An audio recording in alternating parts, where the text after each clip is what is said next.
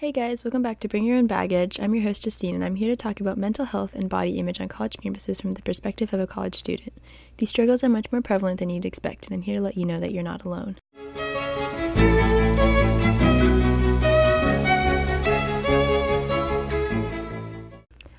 Hello everyone, welcome back to BYOB. Before we start, I just wanted to put out a trigger warning. We're talking about anorexia today, so if you think this will be triggering to you, please do not continue listening. Just a little bit of background in anorexia. According to the Mayo Clinic, anorexia is an eating disorder characterized by an abnormally low body weight, an intense fear of gaining weight, and distorted perception of weight.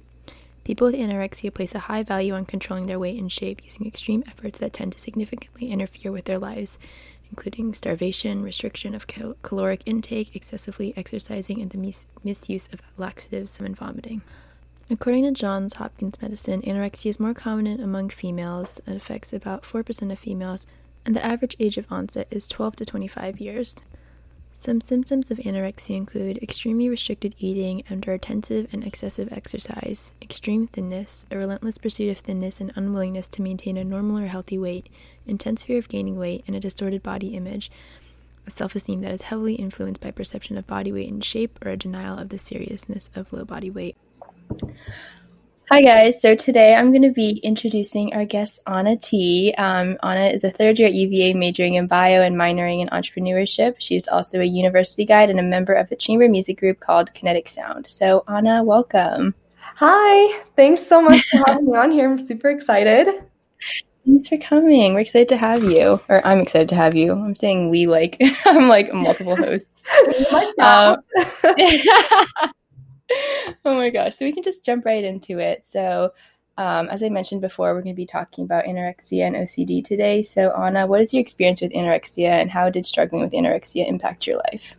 Yeah, so I can trace this all the way back to middle school. I remember starting in like 7th grade or so, I would track my calories literally every single day. And I can still remember my quote unquote magic number was 1,200 calories. I was obsessed with it. It's all I talked about. All I thought about. I'd be like, this chicken is exactly 4 ounces. I know because I picked it apart myself. So it was like not 3.9, not 4.1, but 4.0. And I'd be like counting apple slices. And I used to joke that my party trick was being able to know how many calories were in any food ever. But sadly, it was just because I got so good at it after tracking my calories for 4 years straight that I could just, even if I'd never seen it before, I could get it almost spot on exactly what was in it. But it wasn't just restricting calories that affected me throughout that time period. It caused so many other related problems too. And for me, like restricting my food intake was all about attaining what I thought was perfection or getting rid of certain imperfections. And so I also ended up dealing with a form of OCD called dermatillomania around the same time. And I think that there are as many, if not more, misconceptions surrounding OCD as there are around eating disorders. And it's also like really, really common. This type of OCD is super common. There's just this huge stigma around it. And I've never really heard anyone else talk about it, even though it's really common. Like my mom had it. It's genetic. So dermatillomania is where I compulsively pick at any imperfections on my skin that I can feel. And so whether that's scratching at myself or pulling out my hair, or just like picking at blemishes, etc. I think that these things really went hand in hand with the eating disorders because for me, it was all about getting rid of unwanted things on my body, like blemishes or perceived extra weight. And I'll be talking about OCD hand in hand with eating disorders because again, for me, they came on at the same time for seemingly the same reasons. And I can't mention one without mentioning the other. Mm-hmm. Yeah, thank you so much for sharing that. I feel like it's really hard to like kind of like go back to that place and like remember where you were in middle school and like even if like that continued into high school and stuff. So I really appreciate that. So what did you struggle with on a day-to-day basis because of your anorexia and OCD? It was a lot of cycles for me, like binge days, low calorie days, just back and forth on that. And just to give you an idea of what type of mental state I was in, I was so excited when I first got my Invisalign in early high school because I thought it was going to help me eat less. But then I would go into this sort of trance. And as gross as this sounds, I apologize in advance, but I would literally eat handfuls of food really, really quickly over my plastic retainers. I just like could not stop myself. And then on the opposite side of the spectrum, I would have days where I just ate 3 ounces of chicken and a small apple, and that was it. And then every night I'd spend so long in front of the mirror, just like hating what I was looking at, major body dysmorphia. And that's like a whole topic on its own, of course, body image and just like body dysmorphia. It's own whole thing. And then when it came to my OCD, I remember one night I was getting ready to go to bed and I had to get up super, super early the next day. And I had this whole plan to get 8 hours of sleep and crush my next day, get up super early. And I was in the bathroom just getting ready and I had no idea how I transitioned over from just like brushing my teeth. But suddenly it was 2 hours later and pretty much all of the skin that was visible in the mirror that I could reach was red or bleeding or scratched up. And I remember just sitting there, it was like 1:30 in the morning, crying in the bathroom for another hour because I just couldn't get up and I was so disappointed in myself. And that's the same thing that happens with those binge days and those cycles where whenever those days would happen, I would just get into this state of not being able to like do anything about it or get up or like fix anything because I was just feeling so much guilt over what had just happened. And this has been happening since I was about 12. Like I'll just enter into this trance that I can't get out of, even though internally I'm basically yelling and screaming at myself to stop. And this also goes hand in hand with body dysmorphia and eating disorders for me because it's that same logic in my mind telling me to stop, but I can't take myself to move and take action.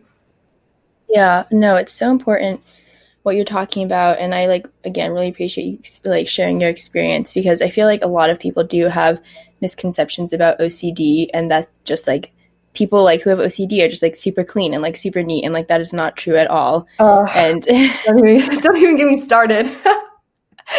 Yeah, super dumb game that came out, and there was this dumb game that came out about cure your OCD, and it was like arranging tiles into their proper orientation, or like you'd have 10 blue circles and then there was only one red circle and you had to replace it out for a blue circle, and it was like cure your OCD.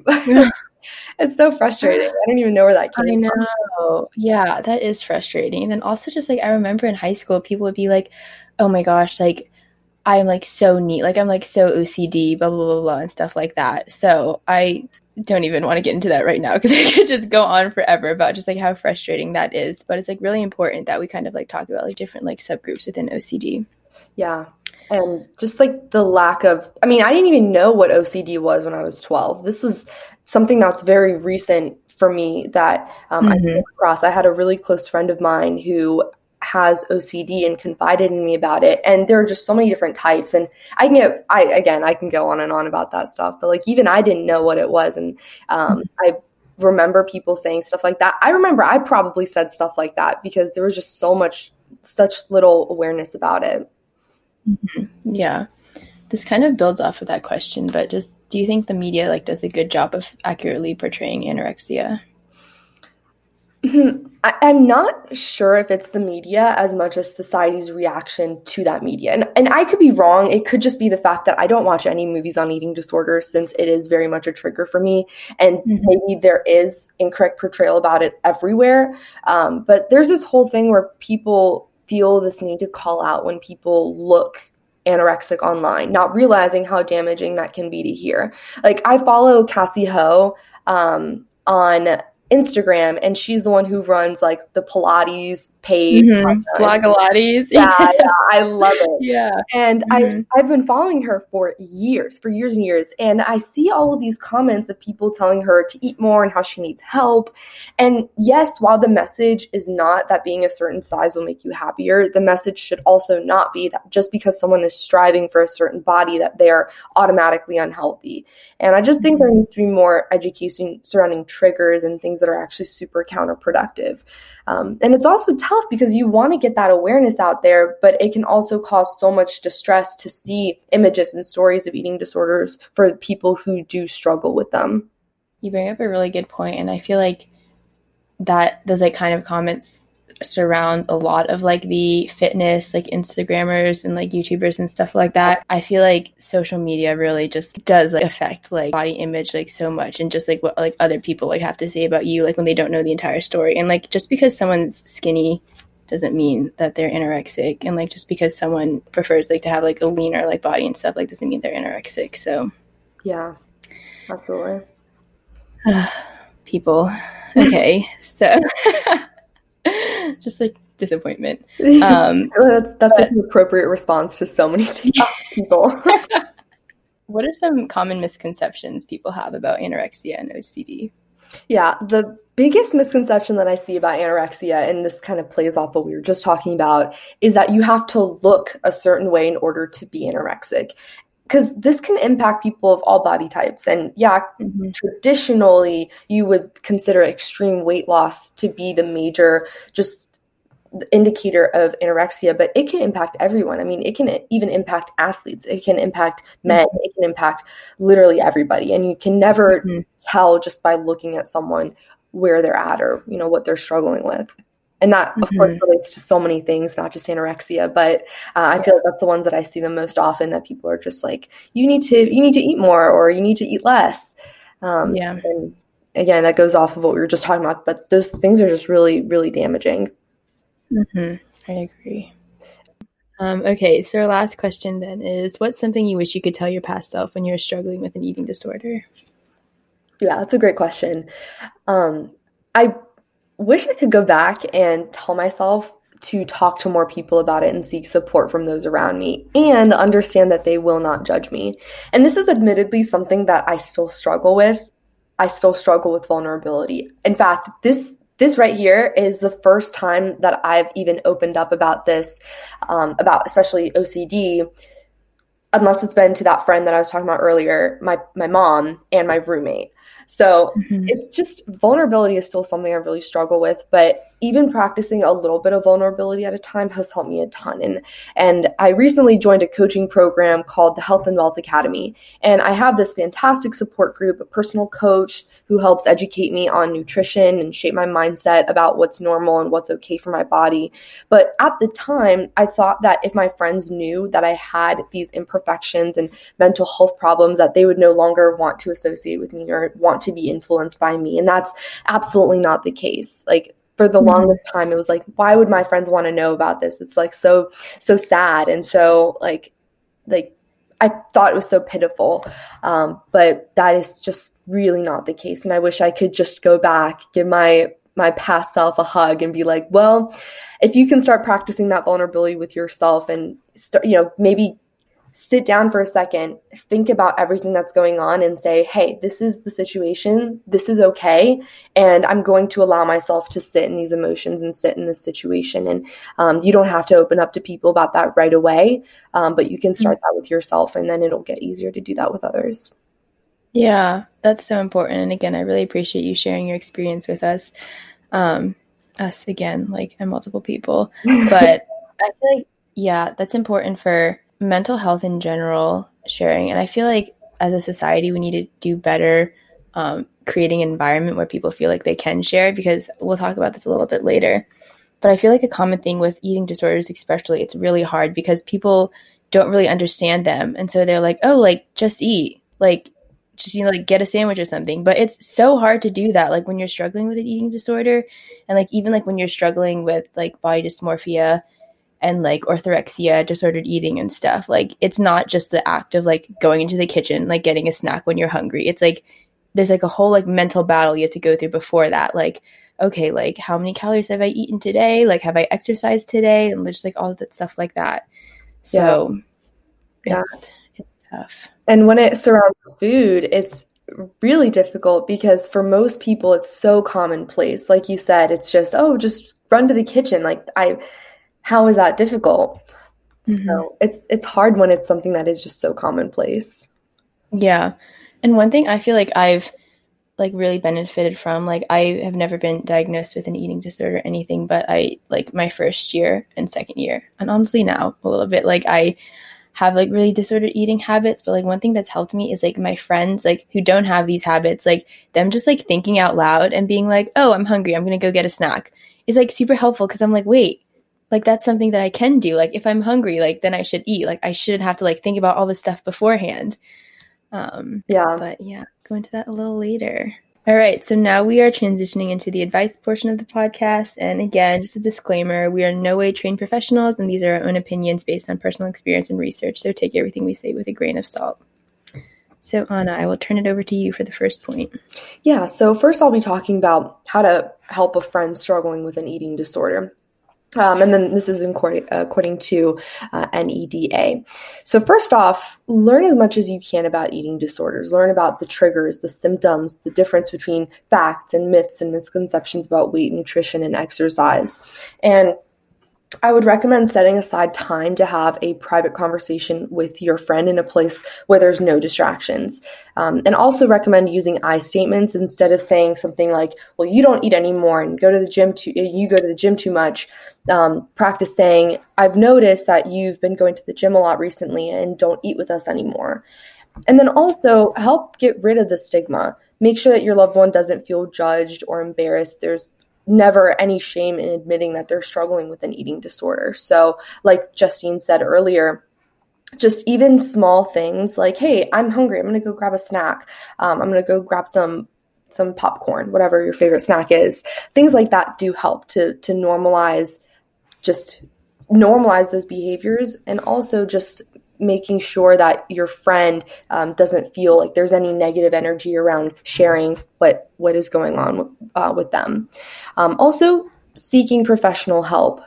There's the NEDA helpline, eatingdisorderhope.com, the National Association of Anorexia Nervosa and Associated Disorders. And you can ask your friend if they want help finding resources or help making an appointment. And also encourage them to talk with a therapist. Even if the first one that they go to isn't the perfect match, that doesn't mean that therapy is just not for them.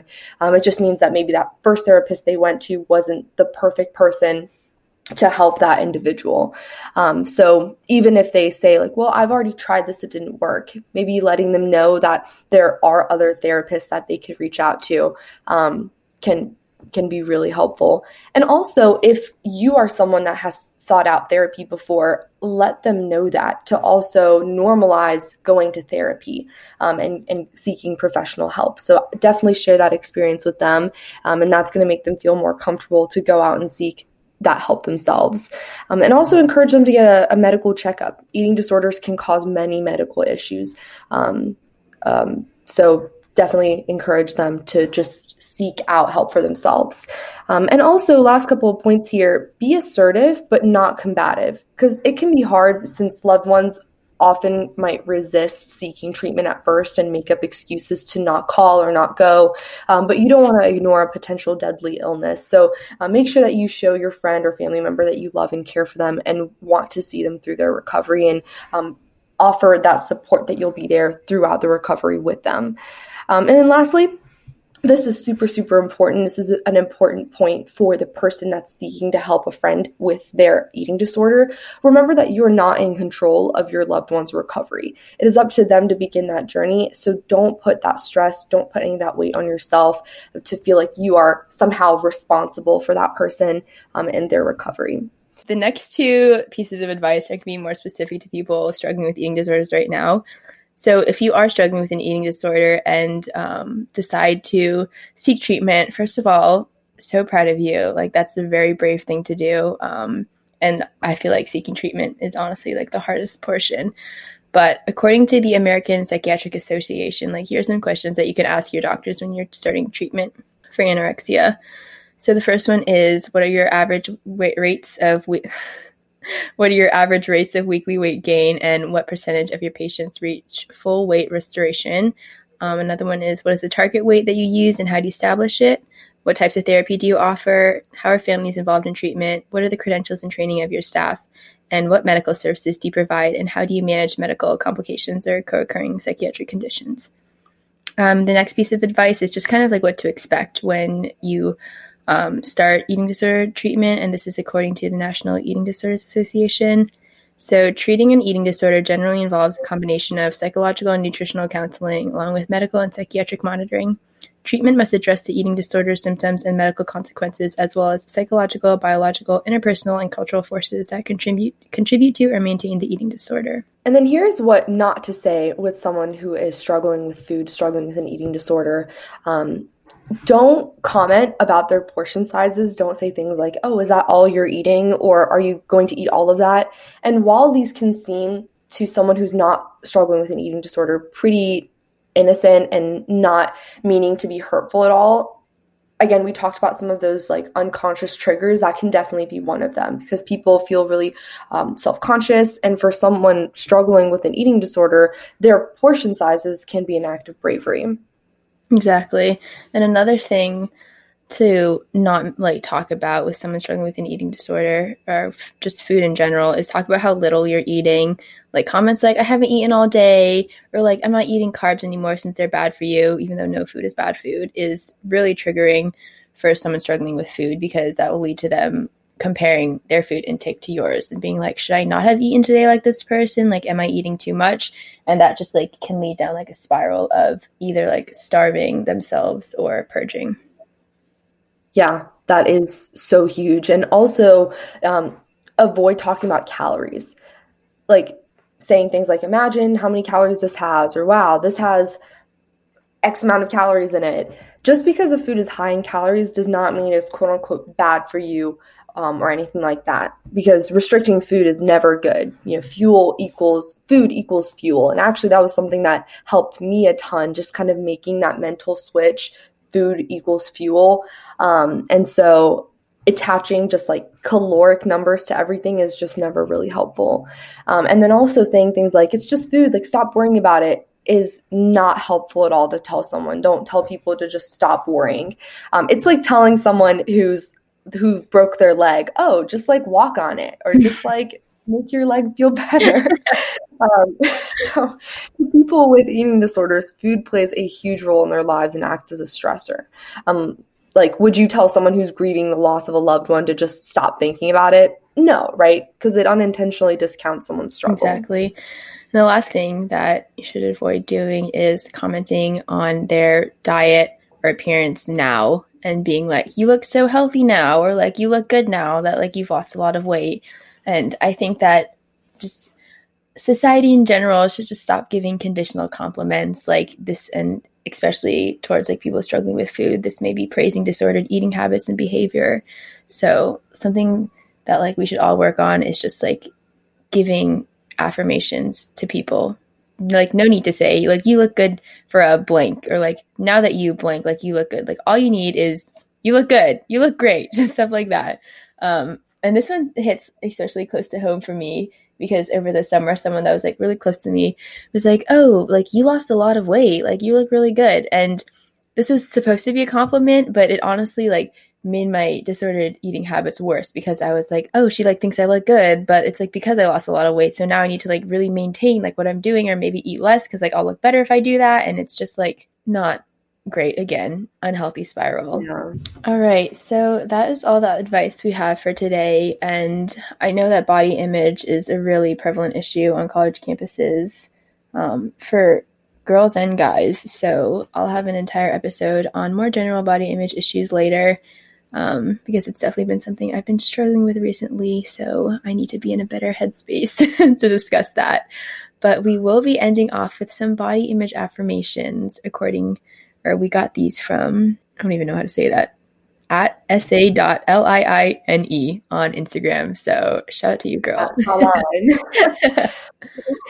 Good. Okay, this is why instead of using my entire 14-letter last name in my handle, I just made up a middle name for myself and put that in my handle. So turns out I'm a fraud. Oh my gosh. Yeah. Anna was telling me her last name because I like wanted to introduce her with that, and then I was just like, you know what? I don't think I can do that. Sometimes I joke with people. I'm just like, yeah, it's pronounced T. All the other letters are silent, and I just look at them for like 4 or 5 seconds with a dead straight face, and they look right back at me with a straight face, and they're like, oh, wait, you're kidding, right? And I'm like, yeah, I'm kidding. So a couple of body image affirmations that someone struggling with an eating disorder can say, preferably out loud to themselves. Like, this can be done in the shower. This can be done like driving somewhere. Or if you really like to journal, this can be something that you write down in your journal. These are a couple of ways that I have practiced doing body image affirmations. So you can say, what others think about my body has nothing to do with me. I will no longer shame myself or others for their body. My body's perfect in its own way and doesn't need to look like anybody else's. Yeah, and then a few more are, I forgive myself for taking my body for granted. My body is not here to compete with others, and I will work out because I love my body, not because I hate it. And I feel like these are so important to remember because we really need to be thankful for our bodies and just like think about like all that it does for us. And I feel like our body really just gets a beating from us, and just like she deserves better. She deserves better than what she gets. Yeah. And another one that I just absolutely love is saying I am strong. So like referring to my body, like my body is strong. And that just gives me such a great appreciation for my body, because you're right. Like it does so many amazing things, and it's so important to be appreciative of it. Yeah. All right. Well, thank you so much, Anna, for coming on. I really appreciate it. Yeah, thanks for having me on. Thanks for, giving me an outlet to share. Again, vulnerability is always something that I've struggled with. So I really appreciate being able to have that outlet. I love it. Yeah. Well, you're welcome back anytime. So thank you guys for listening, and make sure to bring your own baggage next week. Bye. How do I stop this?